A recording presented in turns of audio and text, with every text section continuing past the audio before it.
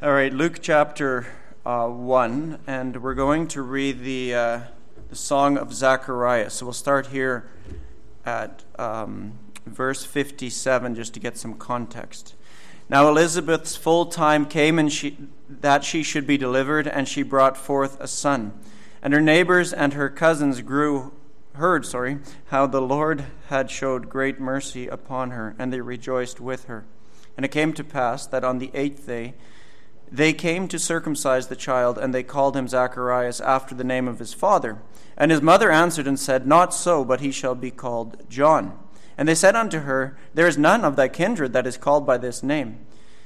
And they made signs to his father how he should have him called. And he asked for a writing table, and wrote, saying, His name is John. And they marveled all.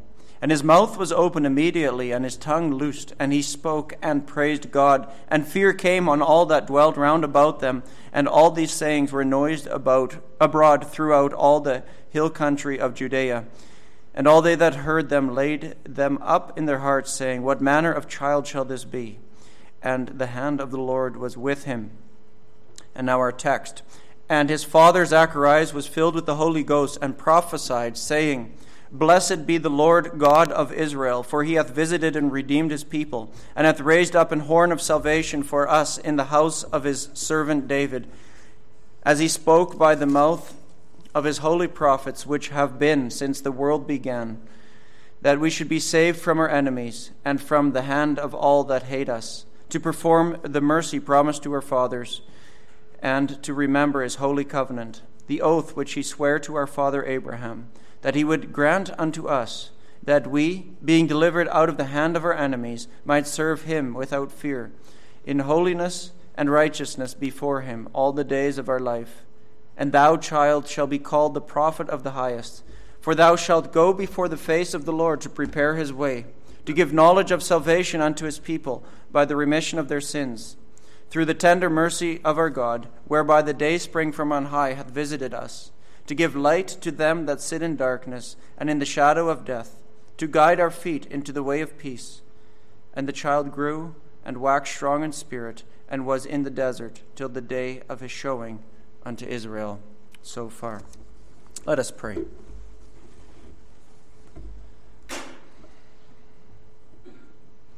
Father in heaven, we come before you, and we thank you for your word. We thank you that we have this song recorded in Scripture to be encouraged by it, to be strengthened by it, to see more of the greatness of the Lord Jesus Christ. And I pray that indeed we would walk away this morning marveling again at who you are, your greatness, your majesty, your sovereignty, your promises, and the fulfillment of them. In Jesus' name, amen.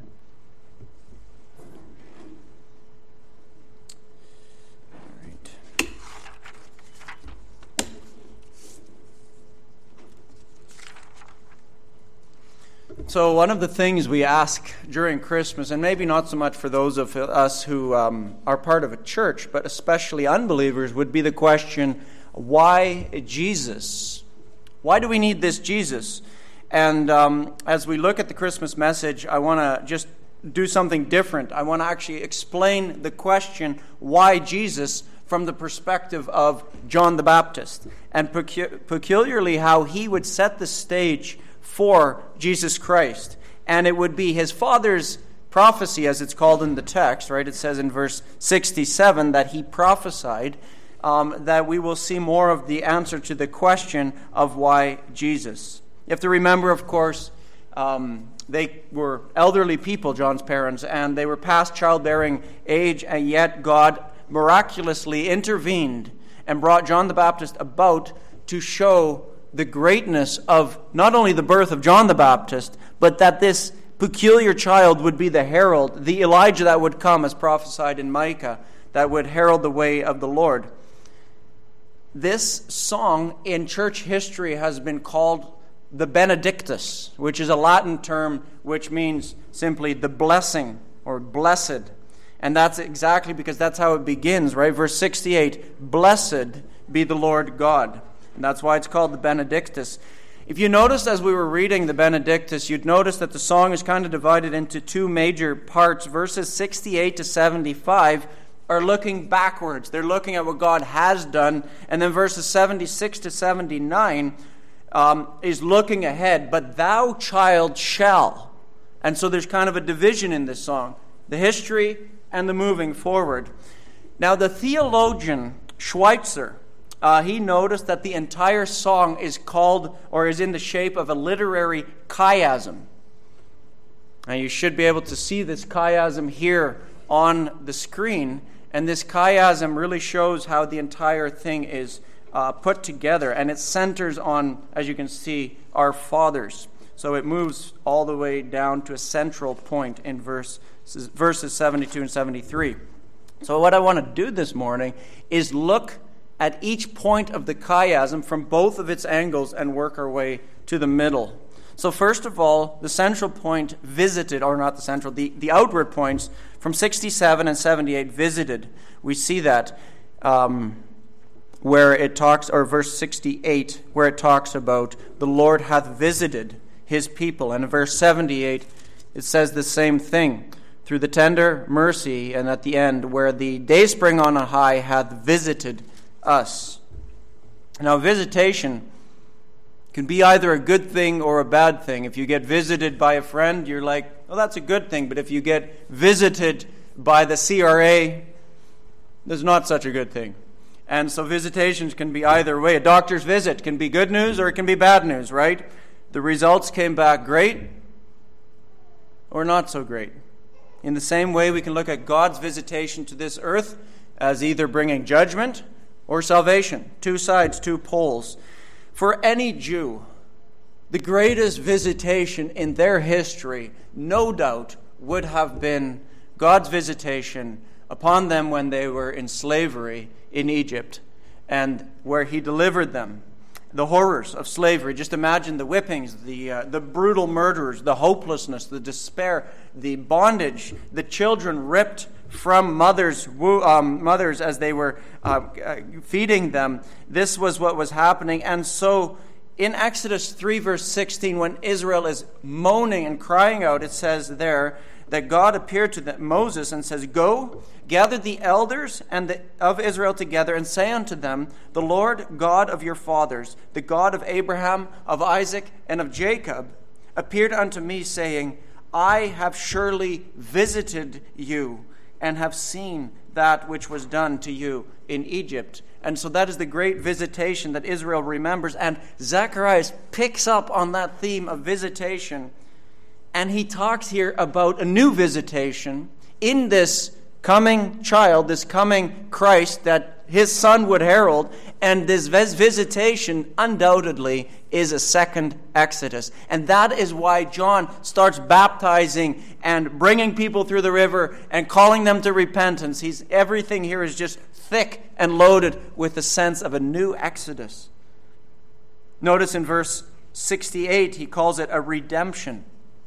And what's a redemption? It's freeing from bondage. That's exactly the slavery theme.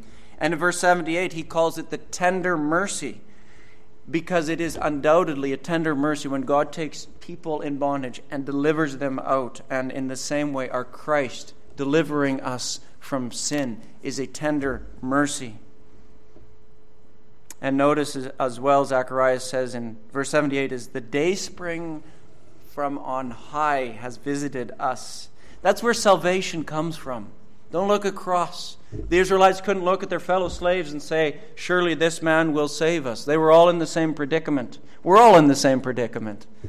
And we're tempted to look to one another. Oh, the pride of people to look across or look at themselves. But no, dayspring comes from on high. That's where salvation is rooted. We have to be rescued. That brings us to the second point in the chiasm, B, the people. Notice the narrowing in. The question might be, well, who does he save? Who does God deliver? And notice it's peculiar. It's a specific people, his people. That's who he saves. Who are his people? If you'd ask anyone on the street, who are the people of God? A lot of people will say, well, Israel, the Jews, they are the people of God. And we get this question in the Bible as well. It gets answered where it talks about in Deuteronomy 32, God does talk about his people this way. Deuteronomy 32, it says, "Remember the days of old, consider the years of many generations. Ask thy father, and he will show thee, thy elders, and they will tell thee." And so he says, remember, this is to the Jews, he says, remember, and ask your dad, ask your fathers the question, where'd we come from?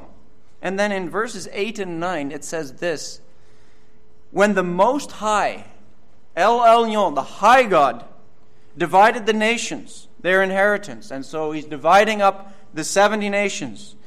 "When he separated the sons of Adam, he set the bounds of the people according to the number of the children of Israel." And then it says this, "For the Lord's portion is his people. Jacob is the lot of his inheritance." And so all of the other nations would be under the different domain, but God would stake his claim on Israel. He will say, "That's my inheritance." And the other B'nai Elohim, the other sons of God, they don't get any touching of Israel. And so the Jews belong to God. And it actually says in Acts 14, with respect to God leaving the other nations, it says, "In times past God suffered all nations to walk in their own ways." And so when you see his people, it's almost distinguished from the rest of the people who would walk in the vanity of their own ways. And remember what Jesus says to the woman at the well, because remember, she's a Samaritan. And Jesus says, salvation is of the Jews. So unless you're a Jew, why are we here? Why care? Really, what hope is there for us? If we're not Jews, why celebrate Christmas? You ever thought about that? You might have the answer. I hope you have the answer. It's because God promised that through this descendant of Abraham, the Christ child, the Mashiach, the Messiah, by bringing him into the world, that the understanding of his people would be expanded. It would be broadened out. It would reach its ultimate goal. In the Old Testament, it already talks about that, and Paul picks up this concept of my people, quoting from Hosea in Romans 9. Turn with me there, please. It'd probably be best to see it in context. So Romans 9.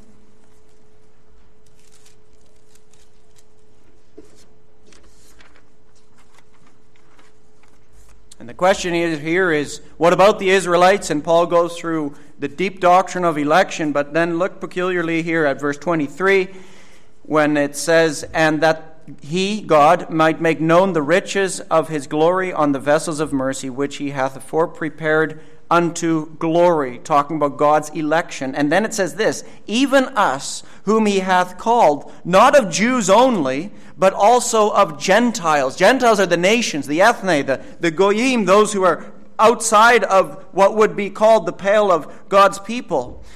And then it says this, "And he saith also in Hosea, I will call them my people, which were not my people, and her beloved, which was not beloved. And it shall come to pass that in the place where it was said unto them, Ye are not my people, there shall they be called the children of the living God."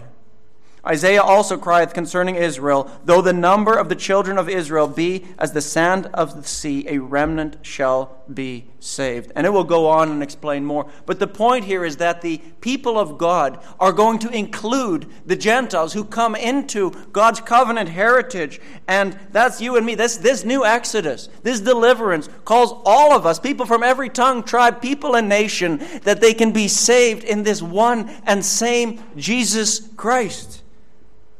And that's why Paul says later in the next chapter, he says, there is no difference unto Jew or Greek. And take this to the bank. This is the hope of Christmas. The same Lord over all is rich unto all who call upon him. For whosoever shall call upon the name of the Lord shall be saved. That's for all of us. Have you done that? Have you called upon him? You might be 70, 80 years old. You might be 20 years old, 10 years old. But have you called upon Jesus? Are you part of his people? It's Christmas for you. That leads us to the next point, C, salvation. Have you ever thought about the fact that we needed to be saved from something more than a physical bondage, but a spiritual bondage? We are mortally wounded to something. We are sinners. We might be healthy today, but one day you will die. So what caused this death? And these are the things we learn in Sunday school. But what is the venom that poisoned our souls? What would you answer if somebody asked that? Why do people die? Why is there death in this world? Notice in verses 69 and 70, you'll see a difference. I'll open my Bible there again. 69, if you notice what it says, and he raised up an horn of salvation for us in the house of his servant. But in verse 77, it says, to give the knowledge of salvation unto his people by the remission of their sins. And so this whole idea of salvation is linked to sin in the other part of the chiasm as you draw those two together. It is a shift, and Zachariah realizes that. Paul picks his theme up of salvation and sin up when he says the sting of death is sin. Sin. One was enough to cast this world into the curse and to bring sin on all of us. And if you doubt this morning that you're a sinner, some people are doubting that. The doctrine of original sin is under attack. People think, well, like Pelagius did, I'm not that bad, and surely our children are not born sinners. The Bible says otherwise. Paul says this. He says the sting of death is sin, and the strength of sin is what? The law. The law. That's where it gets its muster. Because if you test your life against God's holy law, you will find out that, yes, you are a sinner. Have you read the Ten Commandments lately? I know when we did door-to-door evangelism, we would always approach people with the holy law of God because the strength of sin would be seen in the law as people are shown lawbreakers. Do you worship God with singular love? Do you have any idols in your hearts? Sports, sex, money, status, autonomy. Were you serving the idol of self this week? When you got mad at your boss because you had to work overtime? Did you have boiling road rage when the guy cut you off for no reason? Did your spouse grind your gears this week and you got angry at her? Were you mad at somebody around you because they didn't do what you wanted them to do when you wanted it at your time, and they did something else? They didn't put you first, and you were offended. We're idolaters, aren't we? Do you honor your parents as you ought to honor them? Do you steal? I remember this question often gets asked, and people say, oh, no, I'm not a thief. Do you ever steal an office pen?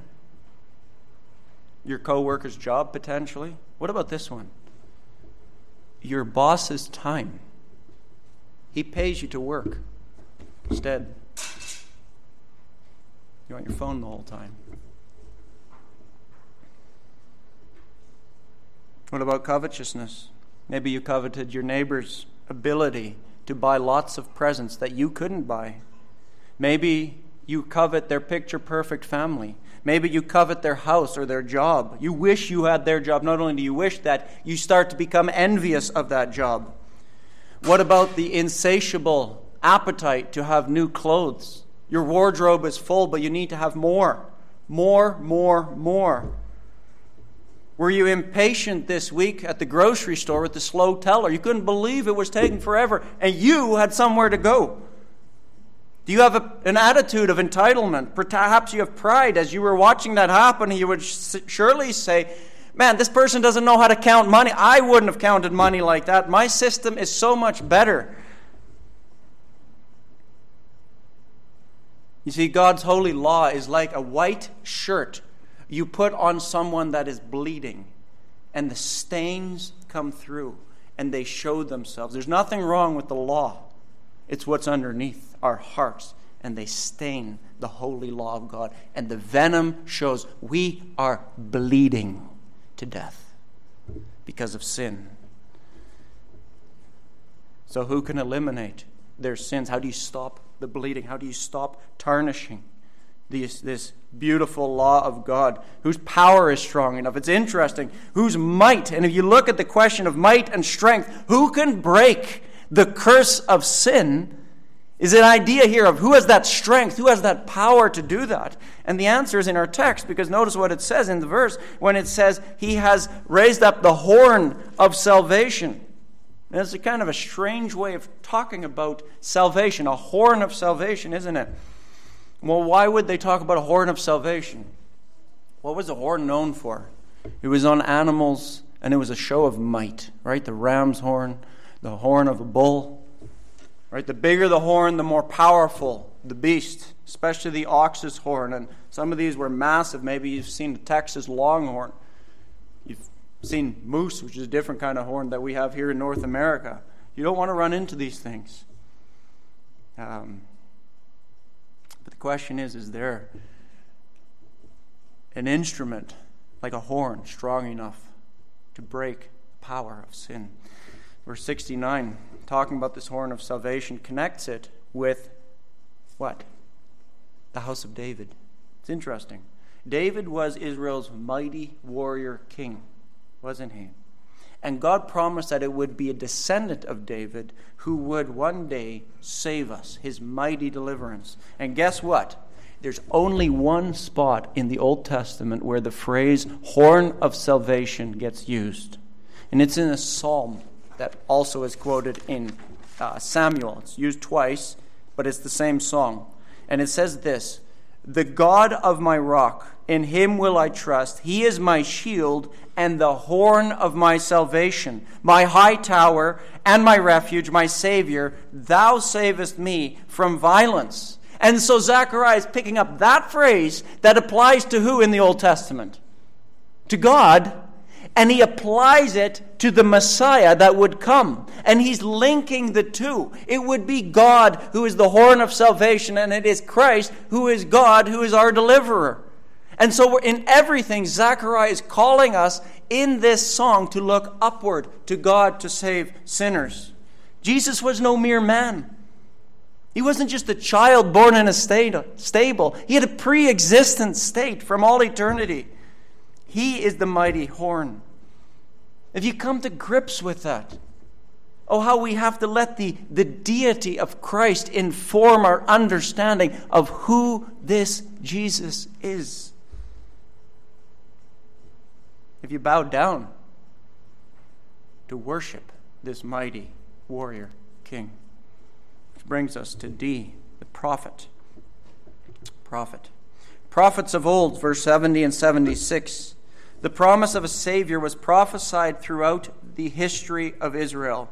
You see, Jesus was not a plan B for God. And that's the whole point of prophecy. He was predicted. It was stated he would come.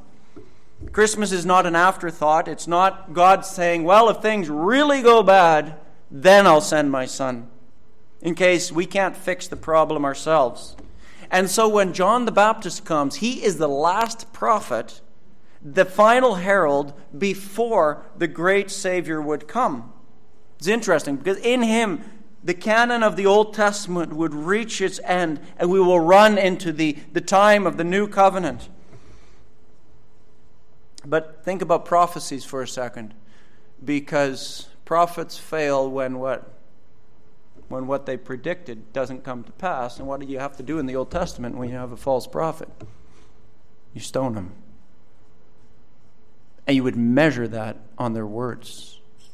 And so the prophetic word of Scripture, that all these various prophets, the plural, are speaking, they're heralding, are tested on their words. And how few people nowadays are good for their word. Who can say he's been good for his word for maybe more than a month? Test yourself. You've never broken a word for a month. What about years? What about decades? We're all fallen. None of us can say we've kept our word for very long. But God keeps his word through generations. It's amazing. Through generations. And so he's picking up generations past and bringing them forward. You know, you think of where, sadly, in our society, we see the word of man broken most vividly, and the terror and the destruction it brings. It's in an institution, a covenant institution. Which one? Marriage. People say, well, I take thee till death do us part. It's not happening, is it? It's more like, if you don't fit my protocol for what I want you to be, then I will part from you. People aren't good for their word, but God is. God always keeps his word. Now, why is this so important? It's because the shift has taken place. God fulfills his prophecy, and the heralders will say, one will come. And now the prophetic word takes a turn. The door, as it were, opens to a new era in which you and I are not called to be prophets, as some were in the Old Testament. We take the prophetic word, and we now herald not one shall come, but one has come. And now we are proclaimers. We announce the word of God to neighbors and friends, and we use the prophetic word to show that. He has come. That brings us to E. Verses 71 and 74. Christ saves us from our enemies. Now for Israel, what was their main enemy in those days? Who would it be? Rome, right? Now we might think, okay, who are our enemies? If we're thinking along the same lines, we might think of terrorism. We might think of Russia right now. Maybe you're thinking a little closer to home when you think of our own government, who seems to be undermining, seems to be enemy of the people of God. And in very many ways, that's true. But that's not the real enemy. That's not the ultimate enemy, is it? Who was responsible for bringing the lie into the world? Satan. He brought that mortal wound of sin through deception. He's called the father of lies and a murderer from the beginning. Jesus calls him that. And in Revelation 12, it talks about the great dragon who was cast out, that old serpent called the devil and Satan. Satan means accuser, adversary, which deceiveth the whole world. So the real enemy of our souls is the devil. Satan hates you. He hates God. And he wants to destroy you. And so if you are ensnared by him and you have no desire to go anywhere else, it's actually a kingdom of hatred and destruction. He has no interest in you. And you can't defeat this enemy. He's mightier than Rome. His influence is behind wicked men like Hitler and Pol Pot and Stalin. He's spiritual, so you can't build a weapon to destroy him. He laughs at you, and interesting, I was reading Gernald this morning, he says he wakes up the sinner and feeds him his poison, and he brings him to bed with the same poison, such that the sinner has no interest in changing. He plays with those who are under his domain and toys with them and holds them captive, as it says in Timothy, who are held captive by him at his will. And so of Christ's coming, Hebrews says, this is another Christmas passage, we don't think of this. For as much then as children are partakers of flesh and blood, he also himself, Jesus, likewise took part of the same, that is, took on flesh and blood, that through death he might destroy him that has the power of death, even the devil. And so Christmas anticipates the cross. And both of those are the instrument by which God would crush his enemies. In death, the enemy is destroyed. Now, at times it might seem like the devil is winning, Doesn't it seem that way at times? His vile clutches seem to be so upon lost loved ones, and it seems like they're just tenaciously holding them, and nothing can be done. We have to remember that Christ's victory will bring in everyone whom the Father has given to him. They will hear his voice, and they will come to him, and no one will be able to take them out of the Father's hands. And so herald the gospel to your friends, to your neighbors, to your unbelieving family members, and be certain of this, that all the chosen of God will come. Absolutely. And the fingers of the devil's hand and grip will be peeled away, and hearts will be resurrected, and they will turn to him. Take hope in that, and it is by the means of proclamation that God will do that. This brings us to F, the final point of our chiasm, verses 72 and 73. I'll read it out loud. To perform the mercy promised to our fathers, and to remember his holy covenant, the oath which he sware to our father Abraham. This is the center of the chiasm. Why would this be the center of the chiasm?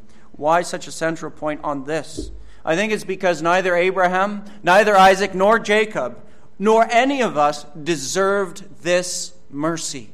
At the center of the chiasm is the free, rich, undeserved grace of God. God wasn't obligated to take Abraham. He wasn't obligated to save Jacob and to take this deceiver and make something out of him. Deliverance is not God's duty. It's a mercy. Oh, we think so highly of ourselves, don't we? But the reality is, you didn't deserve any of it. Have you thought about where Abraham came from? You know, there's one spot in the Bible that we can guaranteedly know that Abraham wasn't such a righteous guy. It's hard to find. Joshua picks it up. Joshua 24, verses 2 to 5. Listen to this. At the end of having the promised land and conquering their enemies, Joshua says to all the people, "Thus saith the Lord God of Israel, your fathers dwelt on the other side of the flood in old time, even Terah, the father of Abraham, and the father of Nahor, and they served other gods." Abraham was an idol worshiper. That's all he knew. Serving other gods. "And I took," God, it says here, "I took your father Abraham from the other side of the flood and led him throughout all the land of Canaan and multiplied his seed and gave him Isaac. And I gave unto Isaac Jacob and Esau." Which is really interesting because Jacob and Esau will be picked up in Romans 9 as a paradigm of God's sovereign election. "And I gave unto Esau Mount Seir to possess it, but Jacob and his children went down into Egypt. I sent Moses also and Aaron. I plagued Egypt according to that which I did among them, and afterwards I brought you out." Central in the chiasm is the sovereign, beneficent grace of Almighty God. And central to that is the promise, the oath that it talks about, the oath which he sware unto our father Abraham. What is that oath? What is the central oath to the people of Israel, the people of God? God promises to Abraham that in blessing I will bless thee, and in multiplying I will multiply thy seed as the stars of the heavens and as the sand which is upon the seashore. And thy seed shall what? Possess the gate of his enemies. The people of God will be victorious, and in thy seed shall all the nations of the earth be blessed. That's what we long for, that the nations, you and I, could be drawn into the people of God. Have you considered lately, or maybe for the first time, the free, covenant-rich hope and mercy of God's promises? Central, I think, to this text, central to Christmas, is God fulfilling his covenant mercy to undeserving sinners. This morning I was in the barn doing chores, and one of my favorite songs came into my head as I was thinking about this. It's a Dutch song, and I won't speak the Dutch here. I'll loosely translate it. He involves himself with us via Bethlehem. What a mercy. He didn't have to, and yet he stoops down. And in all these promises, and finally at Bethlehem, he involved himself with a broken, rebellious people like you and I. What a mercy that is.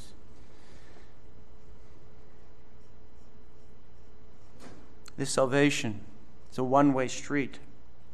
The provision only comes from on high. We don't bring our contributions to it. We receive it freely, as a child would expectantly look up to Daddy, Daddy, Daddy, knowing he can't do anything. He can't even get himself into the car seat. And yet the little child just stretches out his arms, and the Father takes him and places him in that secure seat. And that's what God does for us.